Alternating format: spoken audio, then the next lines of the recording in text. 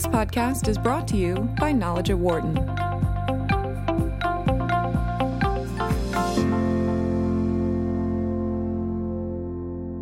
Amazon has become the Goliath of the retail sector for a variety of reasons, but one of the things that isn't discussed much is the benefit they have received from something that has helped their sales process. Yet it is something that it's about to see its patent run out. It is the one-click patent, which was somewhat controversial when it first came out. If you go shopping on Amazon, you want to pick out a product, you get ready to purchase it, you'll see buy one click on there. That's exactly what we're talking about. But now that the patent is expiring, what is next? Polk Wagner is a law professor here at the University of Pennsylvania. He joins me in studio. And on the phone with us is Thomas Jaitko, who is an economics professor at Michigan State University, as well as Associate Dean of Graduate Studies. Polk, as always, great to see you. Great to be here. Thanks. Tom, great to have you with us today. Thank you very much. Good morning. Good. So I gave a little bit of the background on this, Polk, but go a little deeper as to how this first came about and some of this, as I mentioned, some of this controversy that was kind of out there when Amazon first got into this. Sure. Well, the one-click patent is, as you suggested, a patent basically on a mechanism for ordering without having to re-enter your payment information or even your address in many cases. And Amazon, quite early in the world of electronic commerce, figured out, not that it was any big surprise, of course, that this was going to be a particularly valuable way to interface with their customers. And they went and they patented it. Now, the controversy that surrounds it is that this was in the late 90s, in an era when there was obviously a huge rush towards electronic commerce, towards new business models and so forth. And many of these new business models, new methods were being patented at this time or being attempted to be patented. And this is the Amazon one-click patent is, perhaps the best known, maybe not quite the best known, but one of the best known examples of what might be generally described as a business method patent. Because rather than a patent on any particular piece of equipment or machinery or anything like that, or a chemical compound, it's a patent really on a particular process by way one does business. Yeah. And so it's the one-click checkout system. And that's been controversial. Business method patents have been controversial. There's been many calls for them to be completely disallowed. Other people think that they're fine in the sense that they are the subject of a lot of innovation and research and effort that companies put into it. And like any other area of innovation, we generally allow patenting. So that's part of the controversy. It has a little bit of a famous it hasn't been used much in terms of litigated, but the initial time it was litigated was relatively famous because Amazon, in my view, rather cleverly didn't sue their primary rival at the time, and there was a rival to Amazon in the early days. You might remember BarnesandNoble.com. Yes. It did exist. People forget that Amazon really was driven at a time by book sales. Yes, and there was, at this point at least, a pretty important question about who was going to do well in online book sales. Amazon files a lawsuit in November against BarnesandNoble.com, who was attempting to implement the one-click strategy as well. They managed to get a temporary restraining order, a preliminary injunction, on BarnesandNoble.com that hit, my recollection is somewhere right around after Thanksgiving, right in the heart of the Christmas book sale season, requiring BarnesandNoble.com to take their site down and redesign it in the span of a couple of weeks, which didn't work very well. And many people look back to that as a real inflection point in terms of Amazon's growth trajectory, because from then on, it really never had a serious rival in book sales. And of course, as we all know now, they have expanded well beyond book sales. So, Tom, when you think about this one-click, the question being brought up by, I guess it's been brought up for quite some time, is whether or not Amazon should have been granted this patent in the first place. What are your thoughts on it? Well, It's a bit tricky. Personally, I actually I'm more in the camp of people who are doubtful about business methods patents in general, but also specifically in a case here. But I also want to be careful, though, not to be ahistorical. One of the thresholds that has to be showed in the context of a patent is that your innovation is non-obvious. And nowadays, with online shopping being so ubiquitous and everybody knowing about Amazon and iTunes, where the one-click patent is in effect, people take it for granted and find it rather obvious that this is a way to do business. And maybe that wasn't quite the case back then, so I can understand that.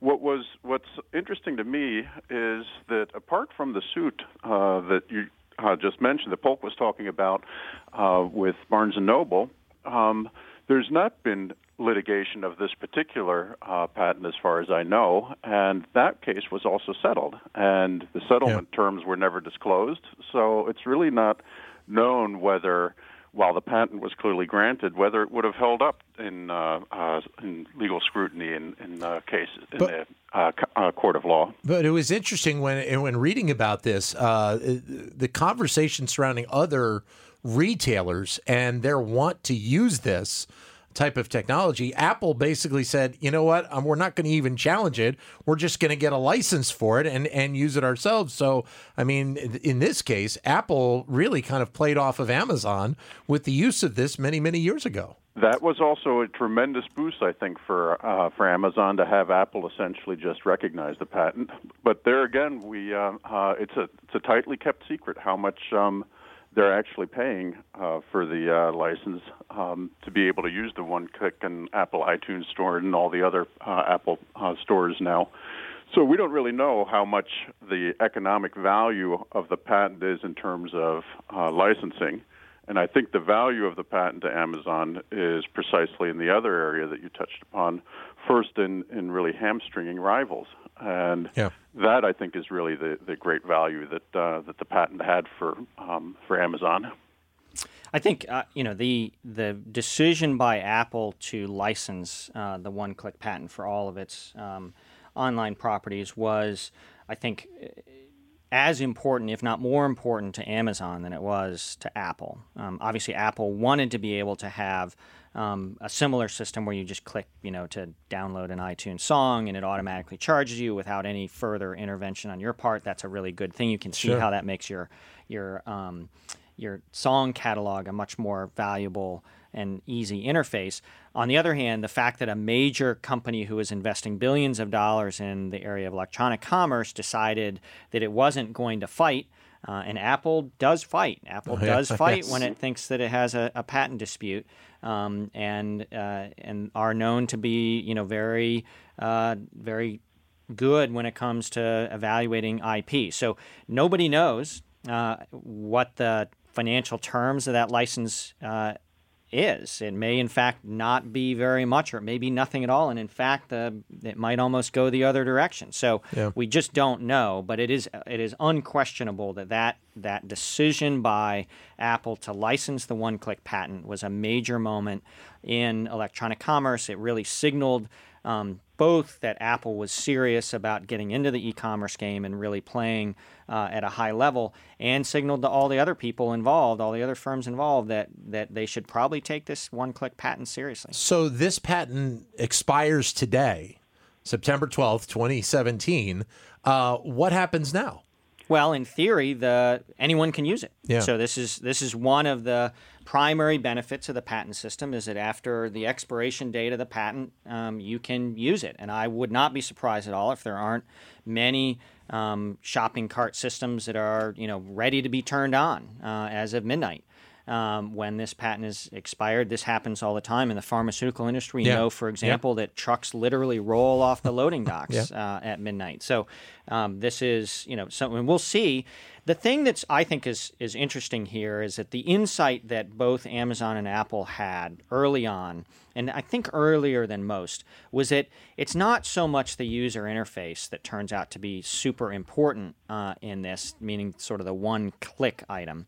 It's getting people's stored credit card, address, and other financial information stored into your database so that then you can use it and leverage it across a bunch of different properties. And I think you can look at both Apple and Amazon to see that they've done that incredibly successfully, right? They have made it possible to very easily, if you have an app on your phone, you want to buy something in the app, Apple says, hey, we already have your credit card. Just push good to go. Push OK, and it's done. Same with Amazon, right? I mean, Amazon now, I just saw this week that they're doing, handymen can come to your house, for example, right?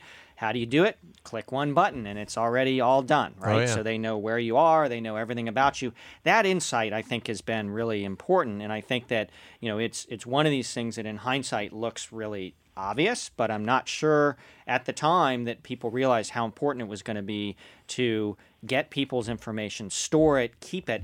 And then once you have 40, 50 million people's financial information, you can really sell them a lot of stuff because people like the convenience of being able to order anytime, anywhere, anything they want. Tom? Yeah, in fact, I think that for Amazon, that was really critical. The role it played at the beginning, especially versus Barnes & Noble, was one thing and really important. But the subsequent growth that it enabled Amazon was also really critical here. And I think what happened here, just as you say, once you have this all on file, what it also means is once they opened up and became more of a platform rather than a reseller or a retailer of books, once they opened up to become more of a marketplace. At that point, it was really critical for anybody who wanted to do business on either end of Amazon to know that they had this large database, that they would be able to give you access to a large number of customers literally with one click. And that really also managed Amazon's growth. In the broader retailing sphere, online retailing sphere, where others had trouble catching up or actually gaining a foothold. I guess it's interesting, and going back to something you were talking about before, Polk, is that if you go back to the 90s when they were putting this together and then they were filing for the patent, and as you said, this was part of a process of a variety of different things. This was so much, thinking far out into the future. This was not, obviously there was an effect as soon as the patent was approved and they could use this, but this was the process of thinking 30, 40 years in advance, which if you go back at the beginnings of the internet, I don't think there were many people out there that even considered that. They were so concerned about, what the internet is today, and they're not thinking that far ahead. Well, true, but let's to take a slightly different tack and let's think about this. Is it really that innovative? Right? As many people have noted, right, the idea that you could, for example, check out by simply identifying yourself is not a particularly new concept. If you belong, for example, to a private club, what do? They have your payment information on file, right? You walk up to a checkout counter or whatever, and you say who you are, maybe give a member number, something like that. Boom, checked out. One step, right? Same thing. So many people say these patents, this sort of class of patents in the late 90s, the business method patents, really turn out to be old stuff applied to the internet. Now, yes, it's very important, and it's very forward-thinking to say, hey, it's, this one-click, this easy checkout system could be applied to the online era, and that's, no doubt that is creative. Whether that's truly sort of meeting the bar for patentability, I think is open to question and debate. Personally, I think it probably does, but it's close call. There are other similar types of patents. The reverse auction online patent, the Priceline patent, right? So this idea that instead of bidding in a typical auction, that you would instead, offer, people would come to you with offers, right? So sort of the reverse auction. Reverse auctions had been around for decades. They had never been implemented on an online sort of network system. And so is that enough to make it innovative? And I think one of the critiques you hear often is that this class of patents in the late 90s, from say about 1995 to about 2000, involved a lot of business method patents that were really just old methods of doing business as applied to this new technology, this new medium. And the question really is that innovative enough? Is there something enough in that innovation or to make it patentable, or would people have done this anyway, right? The argument is... Another question here that does matter in this space is what exactly is the scope of the patent, or what's the breadth of the patent? As you noted, for instance, actually, in fact, reverse auctions have been around in procurement for centuries, so it's really not anything new. And then the question really arises, is just applying it to an online space sufficiently innovative, or is it really that you're talking about finer details of how to code it or things along those lines? And when these things aren't litigated, the exact scope or breadth oftentimes will remain somewhat amorphous or ambiguous. And I think that's been the case also with the one-click, which brings me back to an earlier question you asked, what's going to happen tomorrow with online retailing? And I'm not sure that much is going to change, because I think there has been some workaround in this space around the one-click. Think of, for instance, Google's autofill features and these type of things. And I think there are a lot of retailers that might actually be using what is, from the consumer's interface, a one-click technology that the retailer might think is not actually in violation of the patent. So it remains to be seen what will happen next. But I think it's clear that what has happened in the past, this patent played a very large role, not just for Amazon, but also for the evolution then ultimately of online shopping. Which is interesting, actually, a comment that we got on Twitter from one of our listeners, at RIP City Jeff. He notes, Tom, that almost every website I pay on has the ability to save payment information: insurance, pharmacy, cable TV, credit cards, whatever it might be. So, how much difference are we really looking at potentially in the future? Doesn't sound like a ton. Yeah, personally, I don't expect to have any new experiences in that particular space. Where things become more interesting, and I don't know whether the one-click patent would have been or could have been implicated, and this is when you start thinking about the Internet of Things. And this is also an area where Amazon itself is quite innovative with for instance, their so-called dash button, where you have a widget, basically, where you can literally click a button and reorder some consumable that you have run out of. I think they have it for washing detergent and many other things like that. And when you start thinking about your refrigerator, talking to your smartphone to tell you what to buy when you happen to be exactly at the grocery store, in those instances, you can also see that a lot of things might become much more automated. And whether that's one click or not, I think it's the next generation for sure of one click. Well, realistically, Polk, I mean, it may not even be one click anymore. It's almost one voice. When you think about the Alexas of the world out there and the Echoes and all of that, where you can just say to your voice assistant, hey, I need to get blah, blah, blah, blah, blah, and it's done. So, I mean, it makes you wonder if the one click is going to, it may always be there, but the reliance on it may dwindle in the years to come. Oh, I think it's absolutely dwindled already. I think that, as both the commenter from online noted and as has just been stated, this is something that has been surpassed in a lot of ways. I think when we write the history of electronic commerce, where the one-click patent fits is not so much in that it sort of continues on and we still sort of use that technology. It's that at that moment in time, what it did is it allowed Amazon to create a very strong position in the market. Right. And most importantly, it allowed Amazon to really show customers that there was a good reason to give them all of their data and the permission to charge them on this sort of incremental on-demand basis, which has then opened up an enormous amount of other avenues for Amazon to involve themselves in commerce. And I think generally has really changed the way we think about doing business. So that's, I think, what the real legacy of the one-click patent is. It's interesting, Tom, because when you think about it and the build-out of the internet, I mean, this is truly, I mean, the connection with the consumer is one thing, but it's the connection and the trust of the consumer to work with you in the past, which obviously is something that we're still concerned about even here in this day and age. I mean, heck, there are a lot of people that are worried about their information from the Equifax breach. So, I mean, you've got a lot of, to be able to build that trust up 25 years ago, it's not really a surprise that Amazon was able to build out the way that it was. No, but that is exactly a critical point. When, especially in the beginning of online retailing, there was a question of trust much more broadly, right? People did not know whether you could actually, you're buying something, you can't actually touch it, you don't see it, you're not talking to anyone about it, you're not actually exchanging cash or even have them see them swipe a credit card or anything. So the notion of online retailing had hurdles that it had to cross, and one of the things that matters there, importantly, is scale, reputation, branding, and all of these things were greatly facilitated for Amazon. That's why that then builds upon itself. That once you have critical mass, it starts snowballing. Others, you had good experiences there. Others know that everybody else is using it, so you're also going to be using it. So that was definitely something that was incredibly important for Amazon, and then allowed it also to easily expand into all these other areas that they're active in now.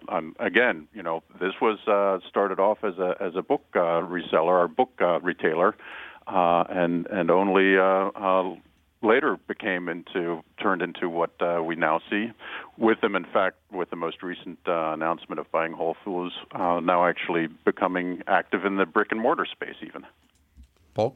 So one of the other things that is interesting, and one of the things I talk to my students a lot about, is that the Amazon one-click patent expires today, but the Amazon has a trademark on one-click for methods of online shopping. And that lives on, and trademarks can go on forever. As long as Amazon continues to invest in that and use it in commerce, they can continue to have that. So even though the patent is maybe gone, the ability of Amazon to sort of brand and to build the trust and to keep the trust with their customers. So when you see that, for example, button on your screen that says, buy this with our one click, sure, yeah.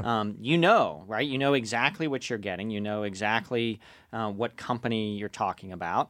And I think that has real important benefits that are really difficult to measure. And I would argue that almost certainly that one-click trademark is, in the long run, if it isn't already, going to be a far more valuable property than the one-click patent. But the fact that Amazon has gone this far with this level of success of using the one-click and having the personal data of all these millions upon millions of consumers, and kind of alluding back to what I was saying a second ago, we're in a day where we hear about breaches almost, every week? In some cases, we'll go on a run where we hear them day after day after day. And to continue to have that trust with consumers also goes to talking about the operational success that Amazon has had in terms of protecting people, protecting their consumers over the years for the most part. They have. They've done an excellent job to date in implementing this technology. It seems to work, at least in my experience, every time. It's reliable. It doesn't seem like it's a significant security breach, which of course, as you noted, is a major problem. So I think that's absolutely a part of it, and that goes to the branding, right? So now they've built up all this trust and this goodwill in the one-click trademark brand, and that's going to live on, and doesn't really matter what happens to the patent. The one-click brand is going to be, I think, a really important asset for Amazon. Tom? Yeah, I think even people that have security concerns, when it comes to Amazon, that's not tied to worry about the credit card information. It's much more likely tied to the fact that large purchase histories are on file there. They know a lot more about you than you might think, right? Which is also why they can there's a trade-off there. People get recommendations from Amazon as to what to potentially buy, and that can be based on what your purchase history is. And now that when you interact with Amazon along so many different product lines, that really establishes something. So I don't think there's people who voice a concern about privacy vis-a-vis Amazon. I think you're exactly right that the credibility that they have on the one-click and on the financial thing is probably unsurpassed. There is potentially an issue about how much private information, personal information they have about you implicit through your purchase history. But it is interesting, Tom, that if, as you said, with the patent ending today, if you're a retailer that is adding a one-click element to your e-commerce, I mean, obviously it's going to help you to a degree, but we're almost at a point where you're almost a little bit behind the ball in terms of the next thing in order to make your e-commerce better. The only way you can get into this space is you would have to leapfrog. You have to come up with something else that is great. It might be a better product, but it might also be a better delivery method or a better experience of interacting with customers. The way people consume nowadays has also changed to the way it has in the past. Oftentimes, we're looking for what a product does for us and for services that we get from products. We're not looking to own the products themselves anymore. And I think without question, in these type of spaces that are evolving so quickly, you have to leapfrog. You can't be chasing, and that's why a first mover advantage is so critical and was so valuable to Amazon. Because once you have a brand and a name, if you're just staying in pace with everybody else, you're always going to be the winner. So playing off, someone else has to leapfrog you. So playing off of something that Polk just said a second ago, where do you think this one-click patent kind of lives in the history of e-commerce? I think there's not going to be a book written about the history of e-commerce without having a good portion dedicated to this, because I also think that it really speaks to the evolution of Amazon, and I think Amazon is really a mirror of the evolution of the entire online retail space.